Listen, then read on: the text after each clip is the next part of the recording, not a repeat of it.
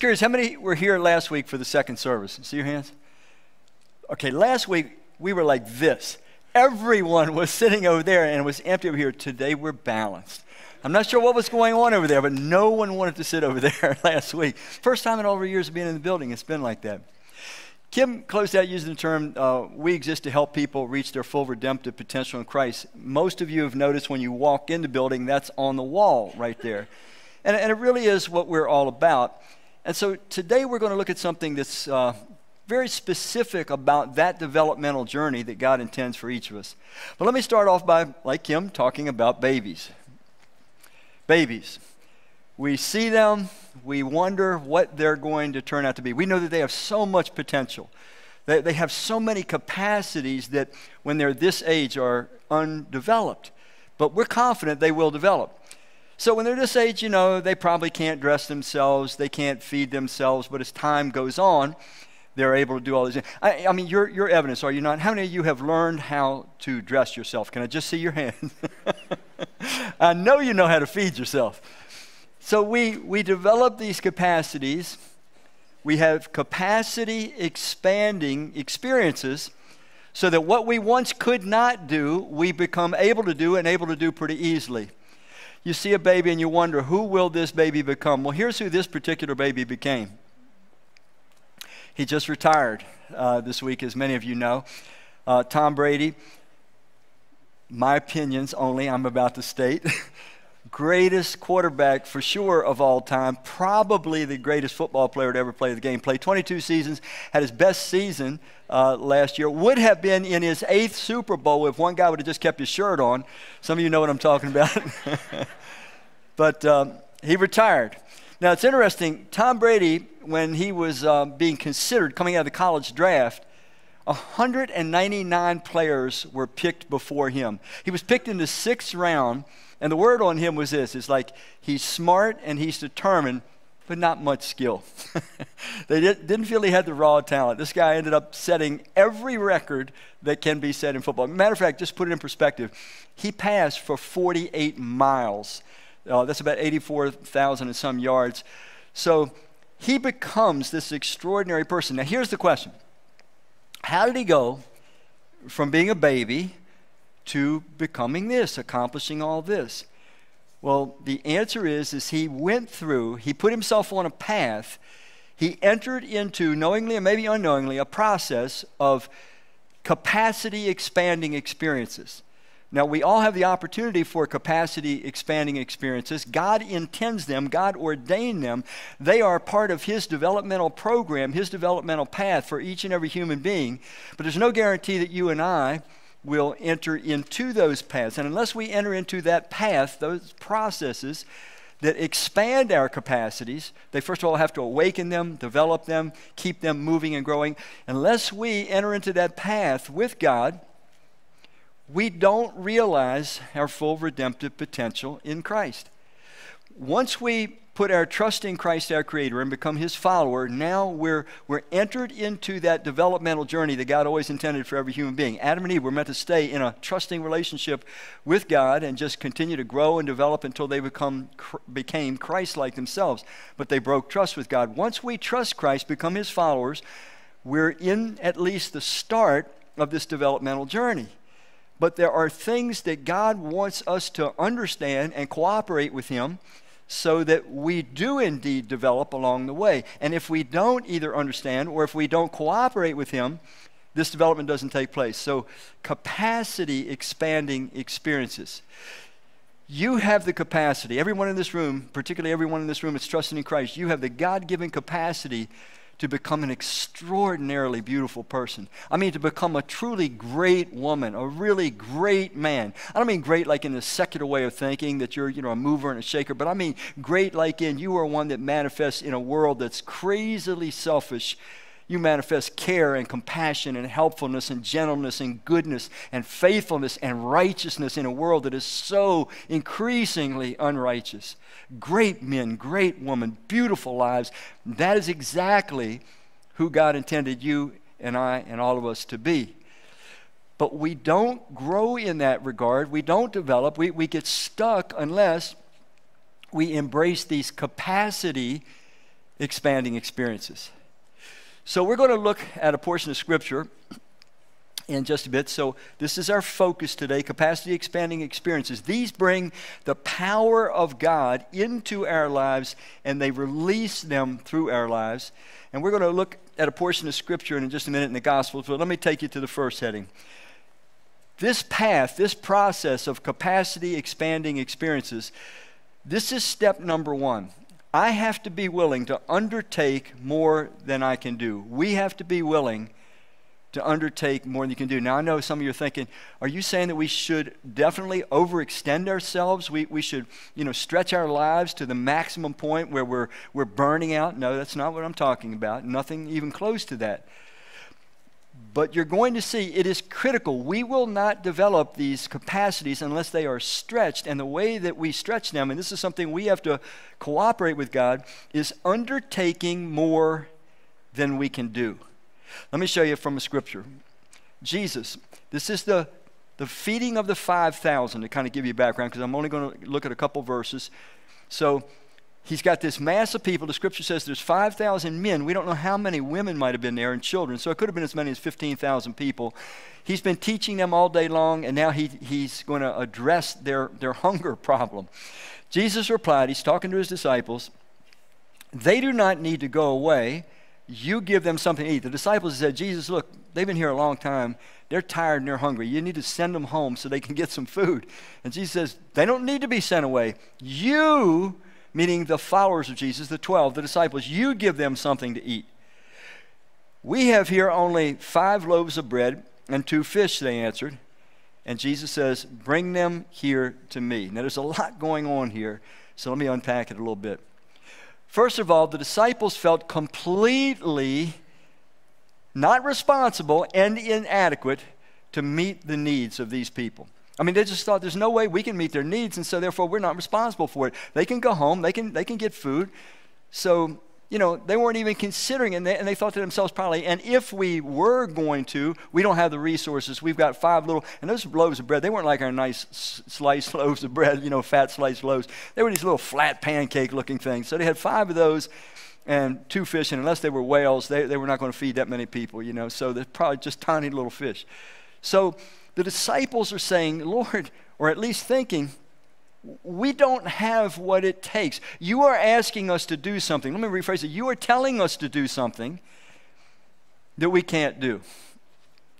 We don't have the resources for it. We're inadequate. We're incompetent. We do not have the ability. This is too stressful. This is too hard. I'm an introvert. You got to be an extrovert to do this. Or I'm an extrovert, and it takes an introvert to do this. We have that sense that I'm being asked by God. God wants me to do something. God's word says he wants me to do something. There's a need. There's a need that God brings to my attention. And I sit there because I say, well, I can't do that. I guess if it gets done, somebody else will have to do it. Now, I want to get real personal with you for a minute. Think deep here for a minute. Has there been a time in your life since you've been a follower of Christ where you had a sense, a need was spoken about, some kind of a need, maybe a congregational need or some other need, and you had a sense that maybe God wanted you, not somebody else. Somebody else is the one we look for to do everything, but you personally, you felt this nudge. I should do something. I should do something. But then you started a thought process, and the thought process you're like, but no, I don't have the time, man. My schedule is stretched too thin, and I'm too stressed out as it is, and I don't have the time, and I don't have the experience, and I don't have the talent, and I don't have the money. And you went through this list, and you finally pulled yourself back. You declined from doing something that was frankly feeling overwhelming and impossible for you to do. And maybe it was impossible. You didn't have the time. You didn't have the talent. You didn't have the treasure. You didn't have whatever it was.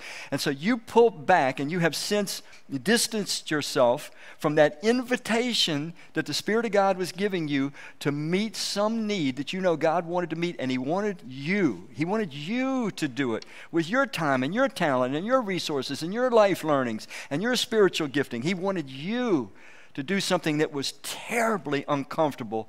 Let me go further. It was utterly impossible. There was no way these guys could meet the needs of 5,000 people. What was Jesus doing?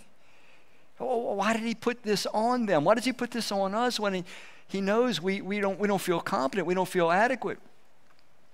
Could it be that he's trying to give us a capacity expanding experience?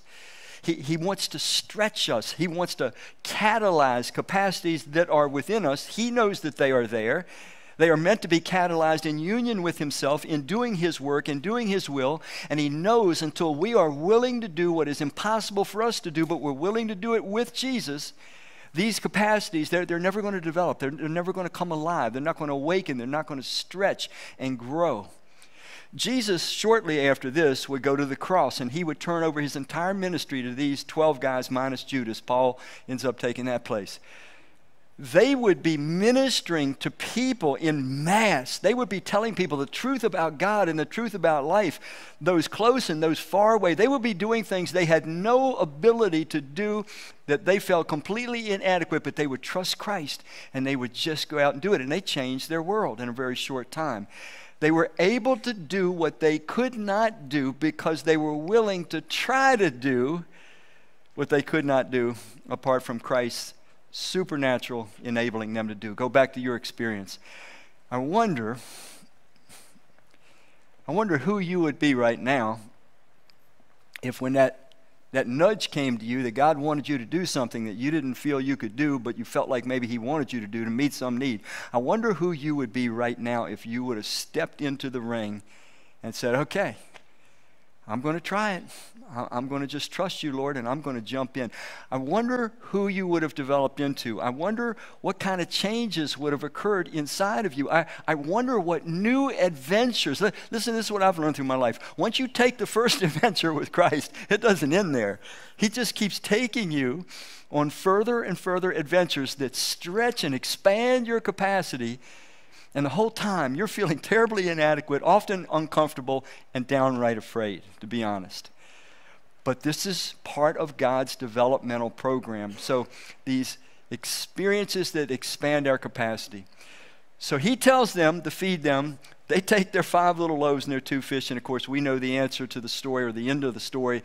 Not only does everyone get fed with what these disciples had, portion of this that I missed. We have to, like them, be willing to give everything we have. What do you mean everything? Everything. All they had, I mean, this was going to be a pretty lousy lunch for 12 guys. 5 loaves and 2 fish. They were giving up their lunch to meet the needs of others with no guarantee that they would eat that day. You and I have to be willing to take what we have, everything, my learnings, my life experiences, my time, my talent, my treasures, my spiritual gifts. I need to be willing to put those into the hands of Christ so that he can take them, use them as he pleases, then he can multiply them and meet the needs of people in ways that we can't even begin to imagine. But I got to be willing to give all that I have. I don't need much. I mean, maybe I don't have much to give him, but I'm going to give him me. I'm going to give him my all. He's going to have my schedule. He's going to have my heart. He's going to have my time and everything else that I have. Then he multiplies it and he meets her needs. Now, you guys know how the story ends, some of you.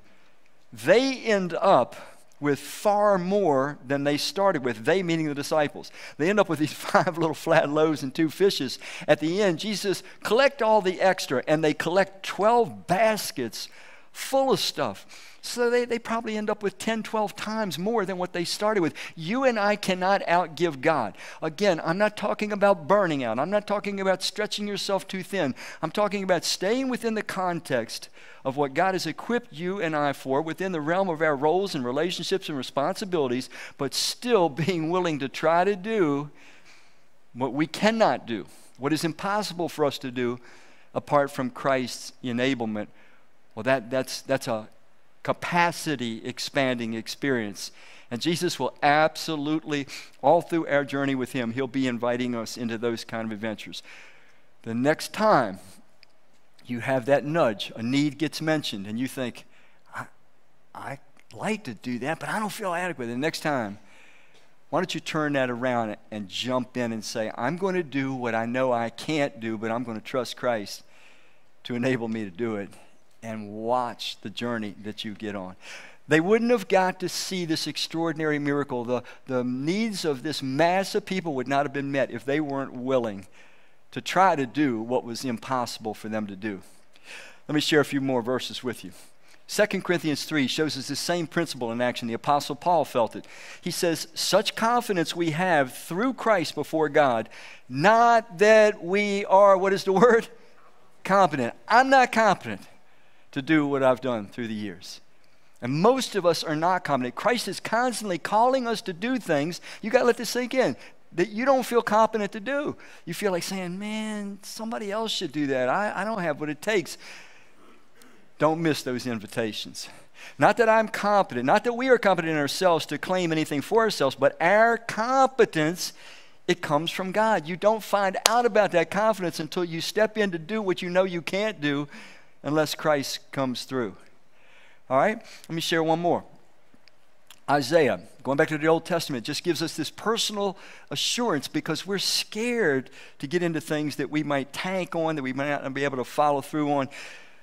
Here's the Lord saying to us, he says, do not fear for three things, for I am, what does it say? Jesus was with those disciples. He said, okay, give me all that you have, put it in my hands, and then it was redistributed and it multiplied. The first thing we need to understand when we're facing something that we are inadequate to do, but we know that it's within the realm of God's word and will, is to just remember we're not doing this alone. God is with us. That made all the difference. It makes all the difference with all of our lives. I am with you. Do not be dismayed, for I am your God. I will, what does it say? Strengthen you. That's the problem. We need strength. We need power. We need the ability to do what we don't have the ability for. He promises that. And what else? We worry, man, I'm going to jump into this thing and then I'm going to be overwhelmed and get in trouble and, I'm going to be inadequate and things are going to get messed up. He says, no, don't worry about that. I'm going to be right there with you and I'm going to coach you along and I'm going to help you. I'm just going to ask this. How many of you that since you've put your trust in Christ and become his follower, you have at some point or another, you've jumped into there was a need, you jumped in, you felt a little scared, a little hesitant, but you jumped in only to find not only were you able to do what you felt you couldn't do, but you found tremendous excitement. It became an adventure. You developed, you changed, you grew, and now you have a new confidence that you can do things that you can't do when you're doing what God wants you to do. Can I just see your hands?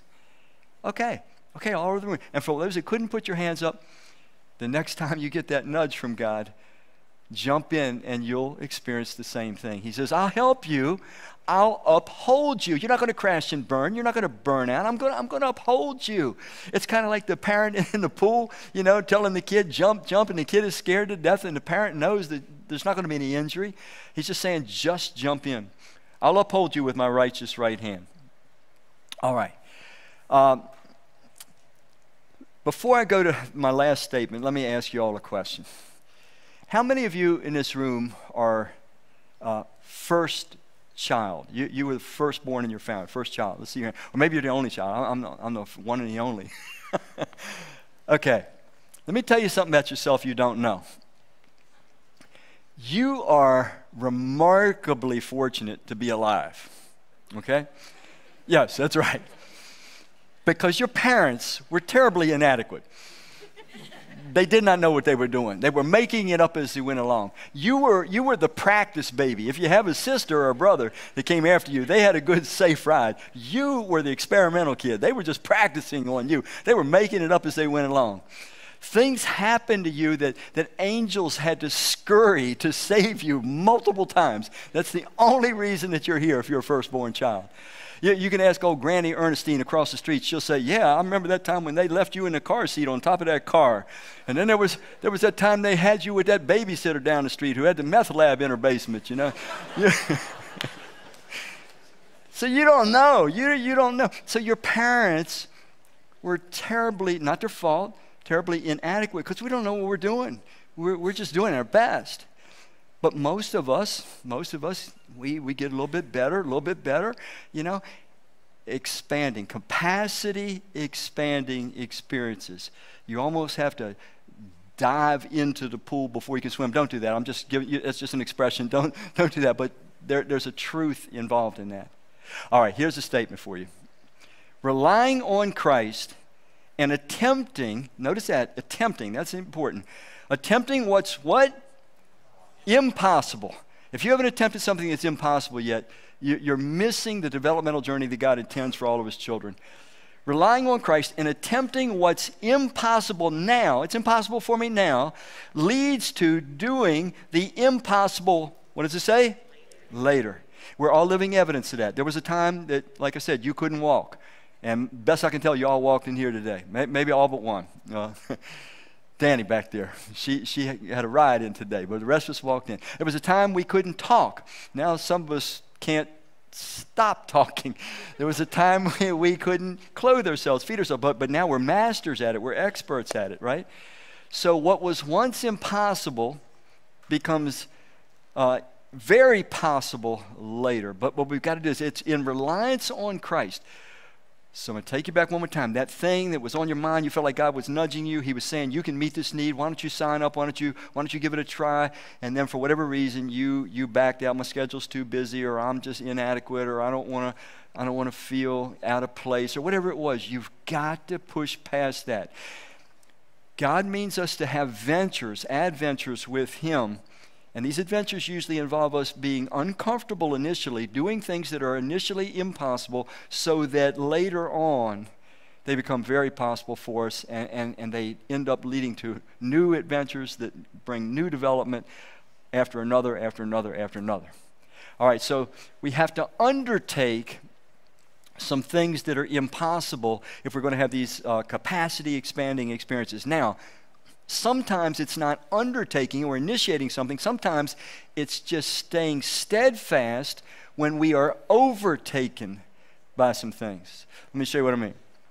Overtaken by more than we can bear. So the first part is I need to undertake more than I can do, but then I need to bear, just be strong and endure when I'm overtaken by more than I can bear.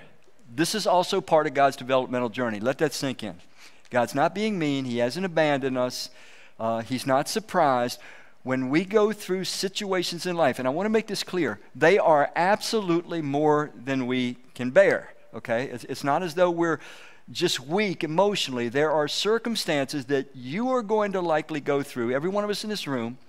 They are more than we can bear. God intends this, though. But he intends it to be a capacity expanding experience, a developmental experience. In other words, we know the old saying, no pain, no gain. You know, to get stronger, you've got to be pushing yourself to a place of exhaustion frequently to get, what is it? Teresa, what is the word? Hypertrophy? Did I say it correctly? So you've got to do more than you can do in order to do more than you can do later, more than you can bear. So let's look at a couple scriptures. Here we are back in Mark's gospel. This is the foundation we're taking off from.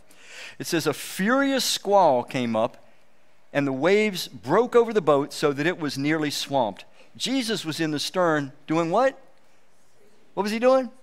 Sleeping. It's this massive storm, and he's sleeping. The boat's being swamped. It's being filled with water. Jesus was in the stern, sleeping on a cushion. The disciples woke him and said to him, Teacher, don't you care if we drowned? Now picture, these guys were, seasoned fishermen, at least some. They had probably been in lots of storms in their time, but this one was evidently so severe that they literally thought they were going to die. And Jesus is sound asleep.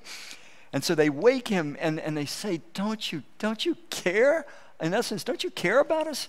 Can't you see we're in trouble here? Can't you see we're in more than we can bear? Can't you see we're going to drown? We're going to be destroyed. Now, before we read the rest of what Jesus says, make sure we're all on the same page. How many of you think at least there's been at least one time, if not many times, when you felt like you were forced to deal with more than you could bear? Could I just see your hands for a minute? Okay, me too. Multiple times. Multiple times. All right, let's look what happens. He got up, he rebuked the wind, and he said to the waves, Quiet, be still. Then the wind died down, and it was completely calm. By the way, this could have ended much worse. Jesus could have woken up and said to his disciples, Man, I think I'm going to go for a walk. See, you guys remember he walked on water in the storm. Could have been real bad for them. At least he stuck in the boat with them this time. So he stills the storm in an instant, but then he speaks to them. This is something we need to hear. He said to his disciples, "Why are you so afraid?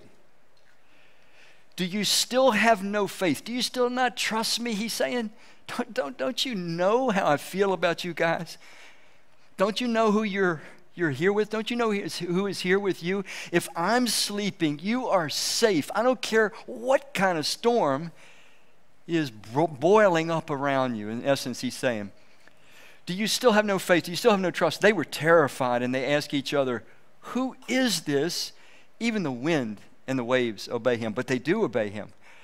The one that we trust in, the one that loves us, the one that will never leave us and never forsake us, the one that puts us into storms on purpose, squalls on purpose. Our boats, our lives feel like they're being swamped, overwhelmed. He does it on purpose because he's with us and he's going to see us through it. He's going to rescue us. He's going to sustain us, but he wants us to go through the storm. I'm going to tell you, storms at sea, they're scary. How many ever been in a storm at sea? See your hands?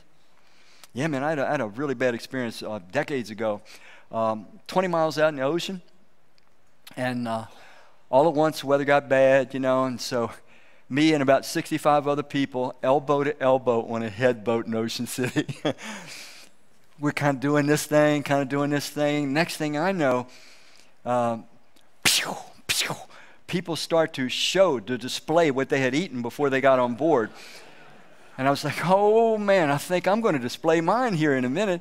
And so I try to go away. So I see these guys on the other side of the boat, and they had these T-shirts on, red T-shirts that said such and such Korean Baptist Church. So I thought, oh man, brothers in Christ, I'm going to go over there and get by them. So I go over there by them.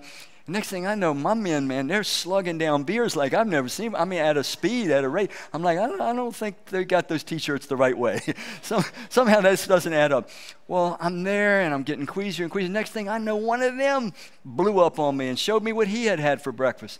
So at that point, I was getting sicker and sicker. So I went inside the center. In this boat, they had a little center where the man was in there chopping up bait. If you've ever been on one of these head boats, you know what I'm talking about. Well, as soon as that smell hit me, it was not a good thing.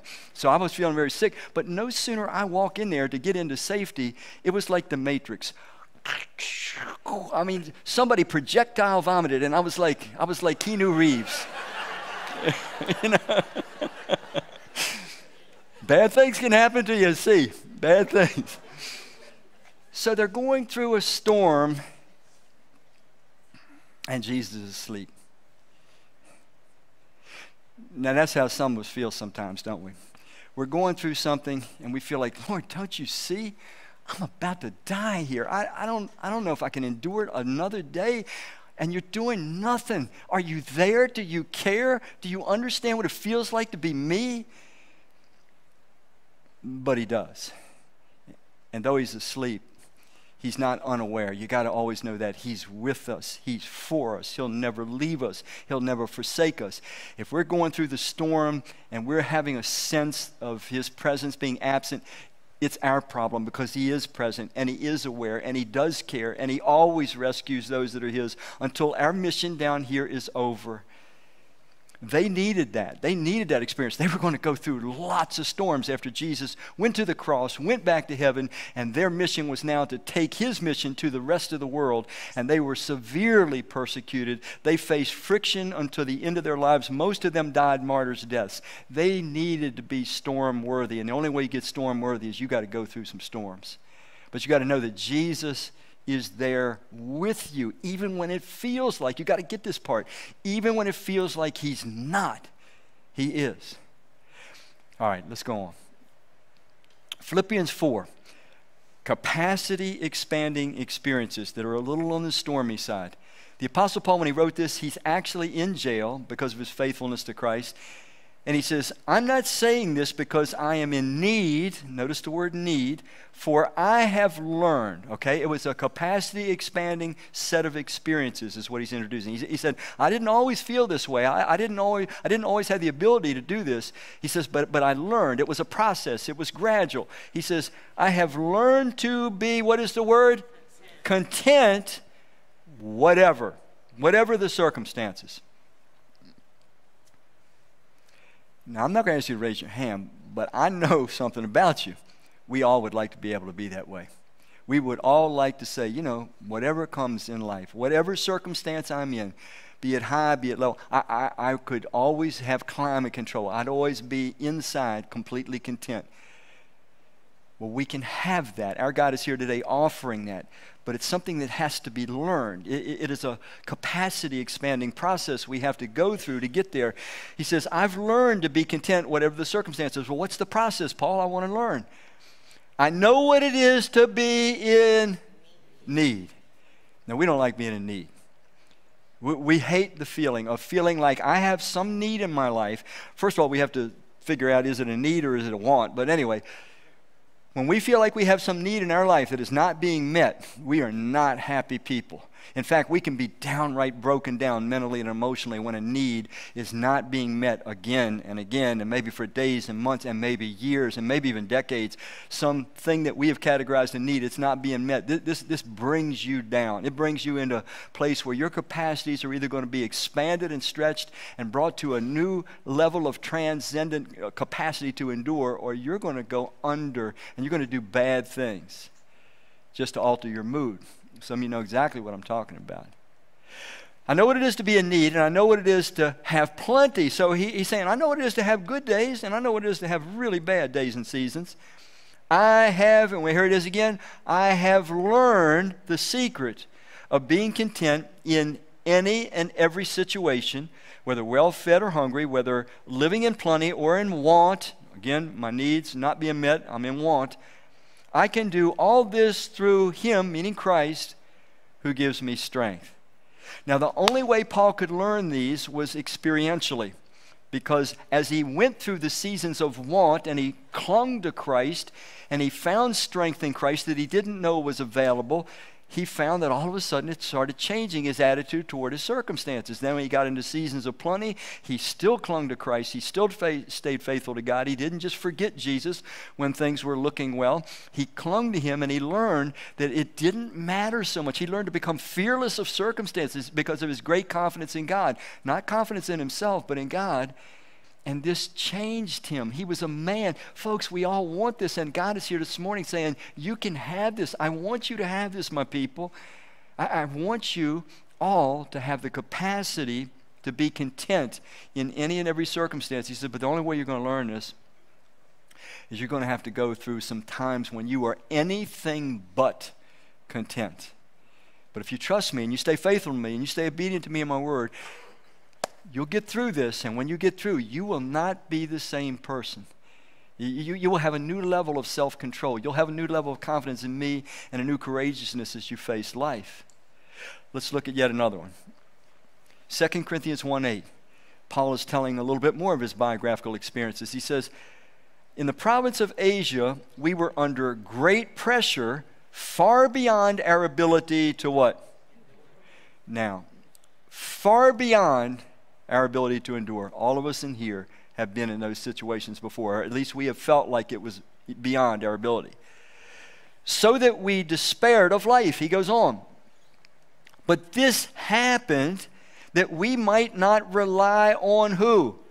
Ourselves. He's saying that the reason you got into the situation where you felt beyond your ability to endure, God says, I know that. I wanted that for you. It was a capacity expanding experience so that you would stop relying unconsciously on yourself and learn. It was a new experience. Learn, he goes on to say, but on God, to rely on God who raises the dead.